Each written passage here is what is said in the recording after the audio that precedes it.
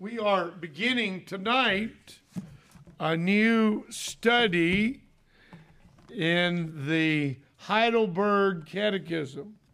And we will be getting some of those little catechisms before long. But we're not even getting to the questions tonight. We are rather getting an introduction to this. And we're coming to God's Word in the next to the last book in the Bible, in the little book of Jude. Jude, and we'll begin reading at verse 1 of Jude. Let us consider God's Word. Jude, the servant of Jesus Christ and brother of James, to them that are sanctified by God the Father and preserved in Jesus Christ and called, mercy unto you and peace and love be multiplied. Beloved, when I gave all diligence to write unto you of the common salvation, it was needful for me to write unto you and exhort you that you should earnestly contend for the faith which was once delivered unto the saints. Amen. We end our reading there at verse 3, and we trust that the Lord will bless this brief reading of His holy word. Our brother Jude is writing here, and he declares mercy and peace and love be multiplied, and that we are those sanctified, set apart by God the Father, preserved in Jesus Christ. That is another term for His redeeming us, His preserving us, and called. And it is especially the calling work of the Holy Spirit that brings us to Christ. And he wanted, as so many of the others who wrote about the common salvation, he wanted to write about that. And yet, as he came to write, it was needful. It became the burden to write to the believers to earnestly contend for the faith once delivered to the saints. And this matter of the Heidelberg Catechism was such an effort on the part of our brother that God used in particular. He did have some help from some others, but he was used of God to write this catechism long before our catechism, our shorter catechism, and our larger catechism were ever written. In fact, 80 years before. And so, in beginning our study of this wonderful catechism, we do so by first learning about its main author, Zacharias Ursinus. Ursinus was actually born in Poland, but he was of course of German extraction, and his natural German name was Zacharias Baer, but it's not B-E-A-R, it is the German B-A-E-R, and it meant the same thing as a bear, as a wild, ferocious beast. But when he became a student at the University of Wittenberg at age 15, he did like so many of the others did. He changed his name. Melanchthon, Ecolampadius, and so many of those guys took Latin names.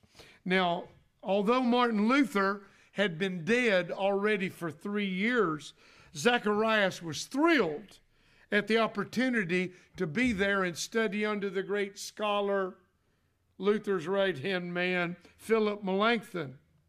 Now, many of the young scholars would give themselves Latin names. And he took the name Ursinus because that is Latin for his same last name of bear. Ursinus means a bear.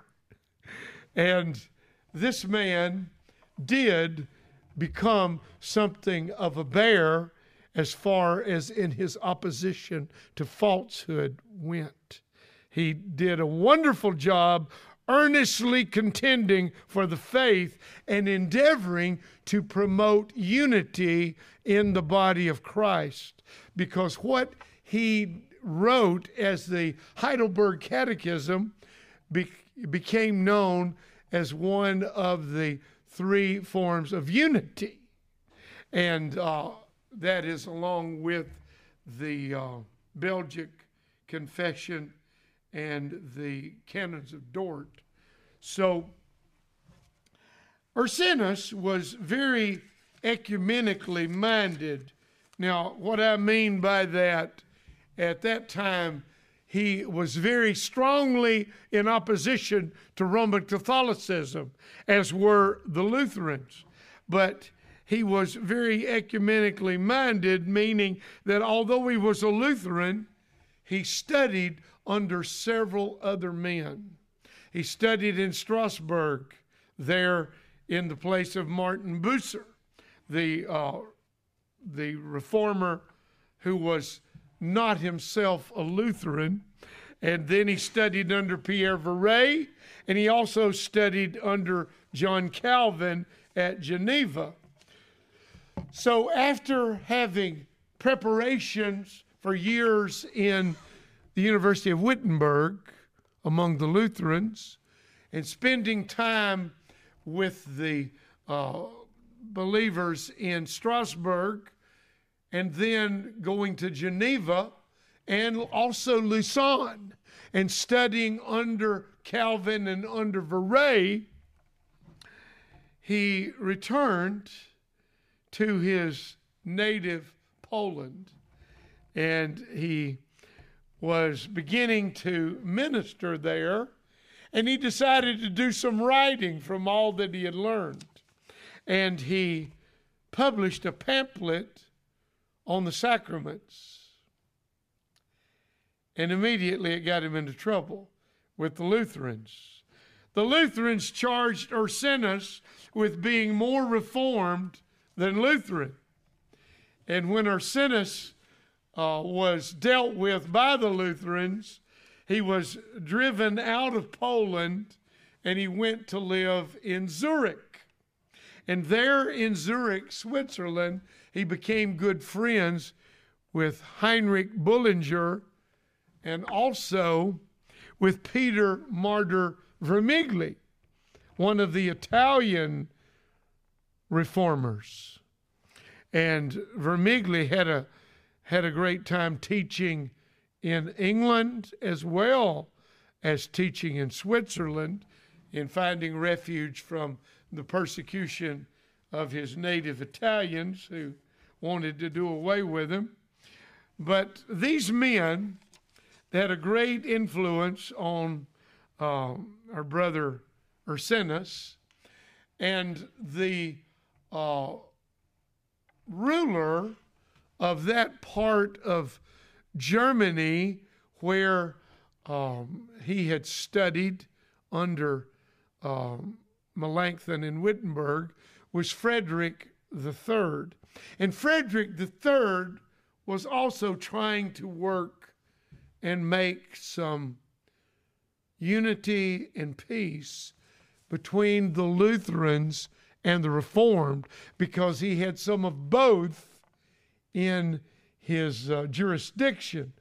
And so he was much in favor of trying to bring them together, because it had been a long while since they had that meeting, the colloquy at Marburg, where Luther and some of the other Lutheran theologians had met with the Reformed theologians. And there, Luther and the reformer from Zurich, Ulrich Zwingli, they butted heads, and they did not come to any agreement in regard to the sacraments. And so Frederick III was in favor of trying to do something to bring about unity between the Lutherans and the Reformed. So these men in Zurich, Vermigli and Bullinger, recommended Zacharias Ursinus to Frederick III. And so Frederick III was very happy to make Zacharias Ursinus the professor of theology at the University of Heidelberg. He had been greatly educated, and so he went there in the year 1561. And after he was there for a year, being encouraged by Frederick III to write a catechism that could hopefully bring together the Protestant brethren, in the year 1562 and 63, Ursinus wrote the Heidelberg Catechism. And because Ursinus thought so much like the Reformed theologians, after the death of Frederick III, who was really protecting him from the very strong-minded Lutherans there, once again, he was forced out of Heidelberg. And Ursinus had written the Heidelberg Catechism, and the Lutherans recognized that it was very reformed. And so they ran him out of Heidelberg, and Ursinus spent his remaining years teaching in a Reformed academy in Neustadt, Germany. And although the Heidelberg Catechism was not appreciated by the Lutherans, it is in regular use even to this day by at least 15 different Reformed denominations. Ursinus set forth his catechism in 129 questions and answers, but he divided them into 52 Lord's Days so that hopefully you could get through all of the teaching each year. And since his catechism was written in the 1560s, it was studied by all of the European Protestants. And it was also used by our Westminster forefathers when they formed the Westminster Confession of Faith, the larger catechism, and the shorter catechism in the 1640s. So this was 80 years before, in the 1560s, when he wrote the Heidelberg Catechism. Now, we would not think at all that we would make it through the Heidelberg Catechism in a year. It just won't happen. So I could say that right at the beginning. Now, Hercules Collins also took the Heidelberg Catechism, and he devised a Baptist catechism out of the Heidelberg Catechism in 1680. So this Heidelberg Catechism has great acceptance among most Protestants. Now, in the will of God, we will not be able to get through it in 1 year. It'll take much longer, but we will be getting, God willing, copies of the Heidelberg Catechism to use as we begin the questions and answers, the Lord willing, we will be getting that for our use. Now, Ursinus introduces his catechism by explaining that the true church follows the teaching of the whole inspired Word of God, both Old and New Testaments. And he makes it very clear that the church is God's separated people. 2 Corinthians chapter 6 and verse 17, come out from among them and be ye separate, saith the Lord, and touch not the unclean thing. And I will be a father unto you, and ye shall be my sons and daughters, saith the Lord Almighty. He quotes that right at the beginning. And also Revelation 18:4. He quotes, come out of her, my people, that ye be not partaker of her sins, and that ye receive not her plagues, of her plagues. Now God wills for his people to be a separated people, and Brother Ursinus gives reasons for that God would have his people to be a separated people. Number one, because he is holy and he will not be associated in any way with any evil or with anything to do with the devil and darkness. And there in 2 Corinthians, the scripture goes on to say, what fellowship hath Christ with Belial, another name for the devil?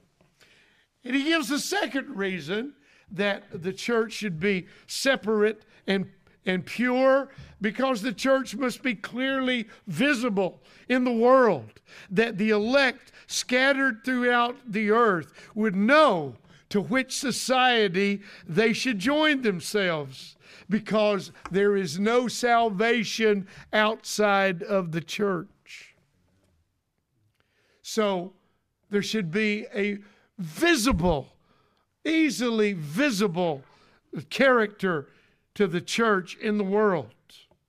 Now, he gives several marks whereby we may recognize the true church.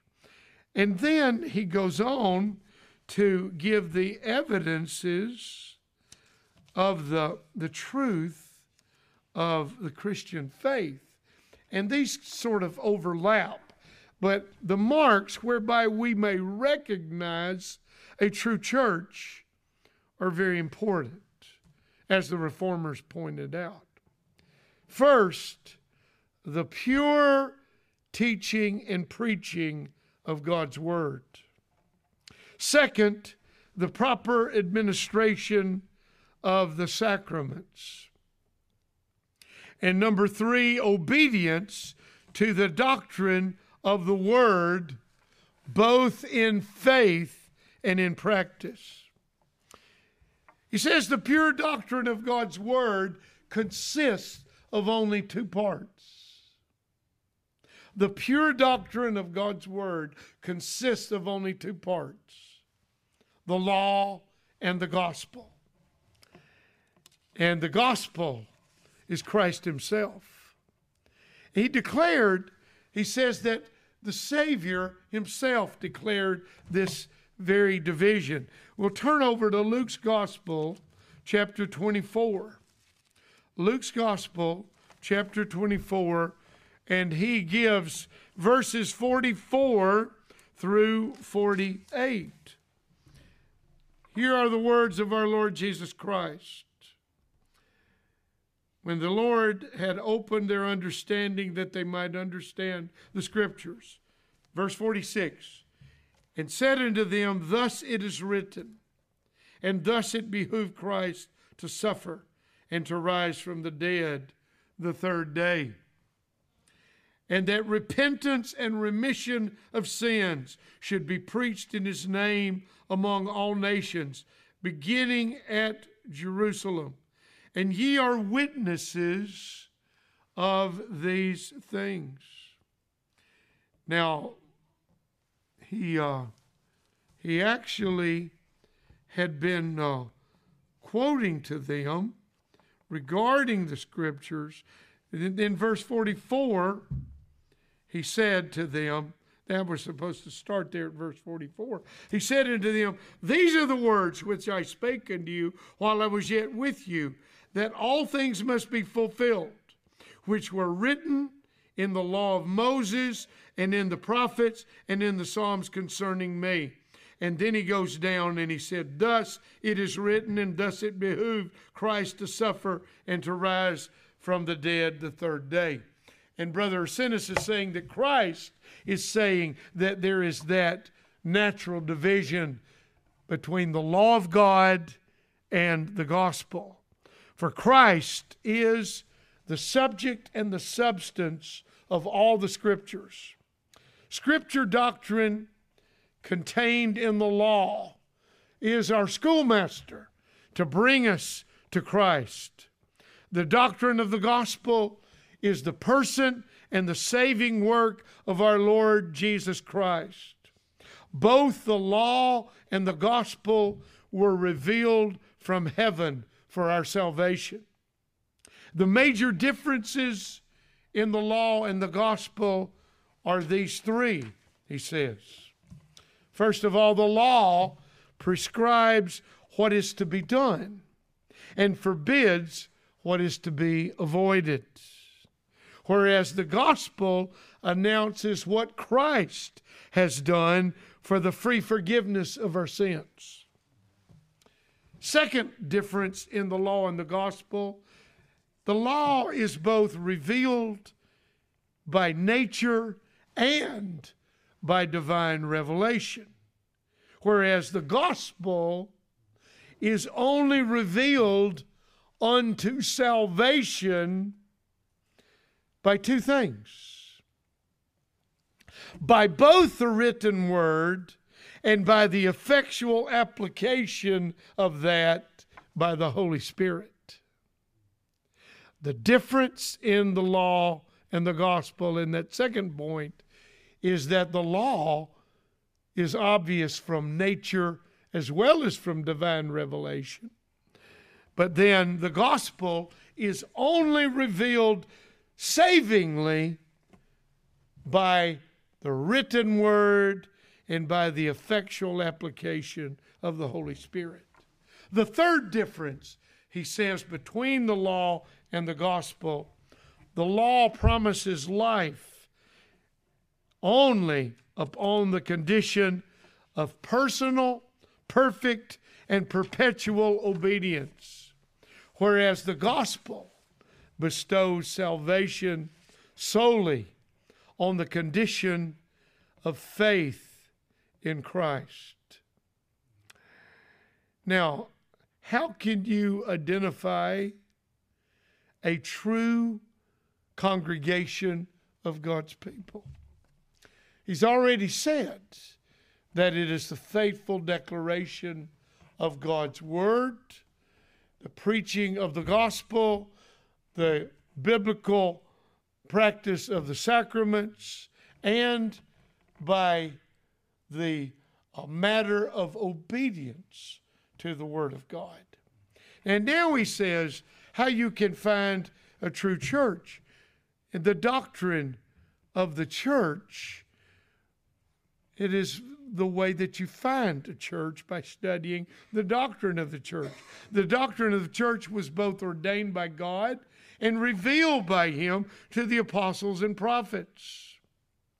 And the same Holy Spirit that witnesses with our spirit that we are the children of God is the one that confirms the truth to the conscience in a way that yields peace and assurance that we are indeed being ministered to in a true Christian assembly.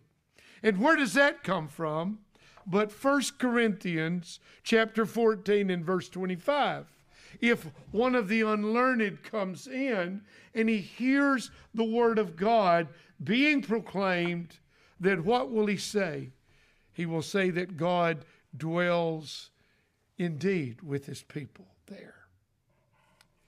Now, to have that peace of conscience of knowing that you are in a biblical assembly, and only a true Christian assembly regards the whole Ten Commandments, he said. He said that all of those that are not true churches trim the Ten Commandments one way or the other, as Romanism does and the others do. But only a true church regards the whole Ten Commandments as still viable and applicable today. And only a true assembly of God's people preach the true gospel of Christ and faith in Him alone for eternal salvation. That is contrary to Romanism and to every other heresy. And here on this particular page, he says that the gospel is so obvious that it is God's method of delivering us from sin without doing any violence to the justice of God. And yet, this glorious gospel is obviously from the living God because it ministers solid comfort to the conscience, affords real and substantial and true peace. And it is obvious that the gospel is divine. Okay, now, a true assembly of God's people gives all glory to God and takes none for herself. It is so clear that the truth of the Christian religion is the only authentic and true religion because the history of the church, the history of God's people, reaches all the way back to creation. There's no other religion that can trace its roots all the way back to God bringing this world and the human race into existence. And the miracles that God records in His Word are all well attested and confirmed by the multitudes that saw them. And there were no denials ever recorded in history of any of the miracles in God's Word until you come to the modern era. The predictions and the prophecies that reached over thousands of years have been fulfilled, and the rest will be totally fulfilled that have not been fulfilled. And it is obvious that the Word of God is true because the Word of God is always opposed by the powers of darkness. And the evidence of God's goodness and truth have always been the object of satanic attack. Now, the divine preservation of God's people through the ages is another proof of the truth of the Christian faith, because God has kept His people alive in spite of all of the efforts of the enemy to destroy the church. It cannot be destroyed. The testimonies of the martyrs also demonstrate the great faithfulness of God, because even in dying, the martyrs were filled with joy because they knew that God was with them. And that is not true in the case of any other religion. So we look forward to studying together the Catechism as we will go on to have one more little section of introduction, and then we'll actually get into the Catechism itself. Now, this is a wonderful thing because so many groups that we know of even today are using the Heidelberg Catechism and the answers. I will share with you this first one that is so wonderful. The first Lord's Day, question 1, what is thy only comfort in life and death? And our brother Yarborough has quoted this here before. What is thy only comfort in life and death?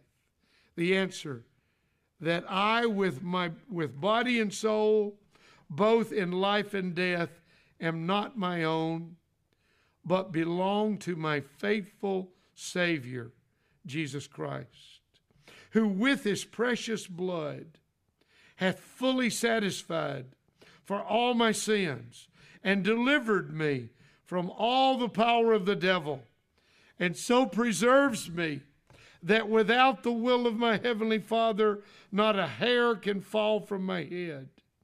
Yea, that all things must be subservient to my salvation. And therefore, by his Holy Spirit, he also assures me of eternal life and makes me sincerely willing and ready henceforth to live unto him. That's quite an answer. And how wonderful it is. The question of comfort is placed and treated first because it embodies the design and the substance of the Catechism. The delight is that we may be led to the attainment of sure and solid comfort, both in life and death. On this account, all divine truth has been revealed by God and is especially to be studied by us. The substance of this comfort consists in this, that we are engrafted into Christ by faith, that through him we are reconciled to and beloved of God, that thus he may care for and save us eternally. How wonderful. So we are going to conclude tonight. Are there any questions regarding our introduction here to the Heidelberg Catechism? So tell me again the date when it was written. 1562 and 63. During those 2 years, he finished it. And that was a good 80 years before our Westminster forefathers even met together. I guess it was kind of like the Geneva Bible to the King James, I guess.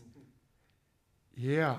Like a forebearer, or like the Tyndale version of the Bible in some sense. It was very much drawn from. The oldest Geneva Bible was, when was that one? No. Yeah. You know, Brother Mac? I was thinking around the 1550s. Now, Okay, yeah. I'm not certain of that. Brother Tim, the Geneva Bible, the oldest one was 1560 is the release date. Oh, According to 1560. According to Google, 1560 is the release date. Well, that's I guess pretty good. that's right around the same time that he We wrote. should mention who the teacher was of the gentleman who crafted the Heidelberg Catechism and the Belgian Confession. I think he did. Did he? Okay, yeah, you know, Pierre Viret That's taught both Guido Debray as well as Ursinus. Yeah, and because we did note that he studied under Viret and studied under Calvin as well as Melanchthon, and he also studied in Strasbourg where Bucer was. Bucer was still alive for a while there during his time.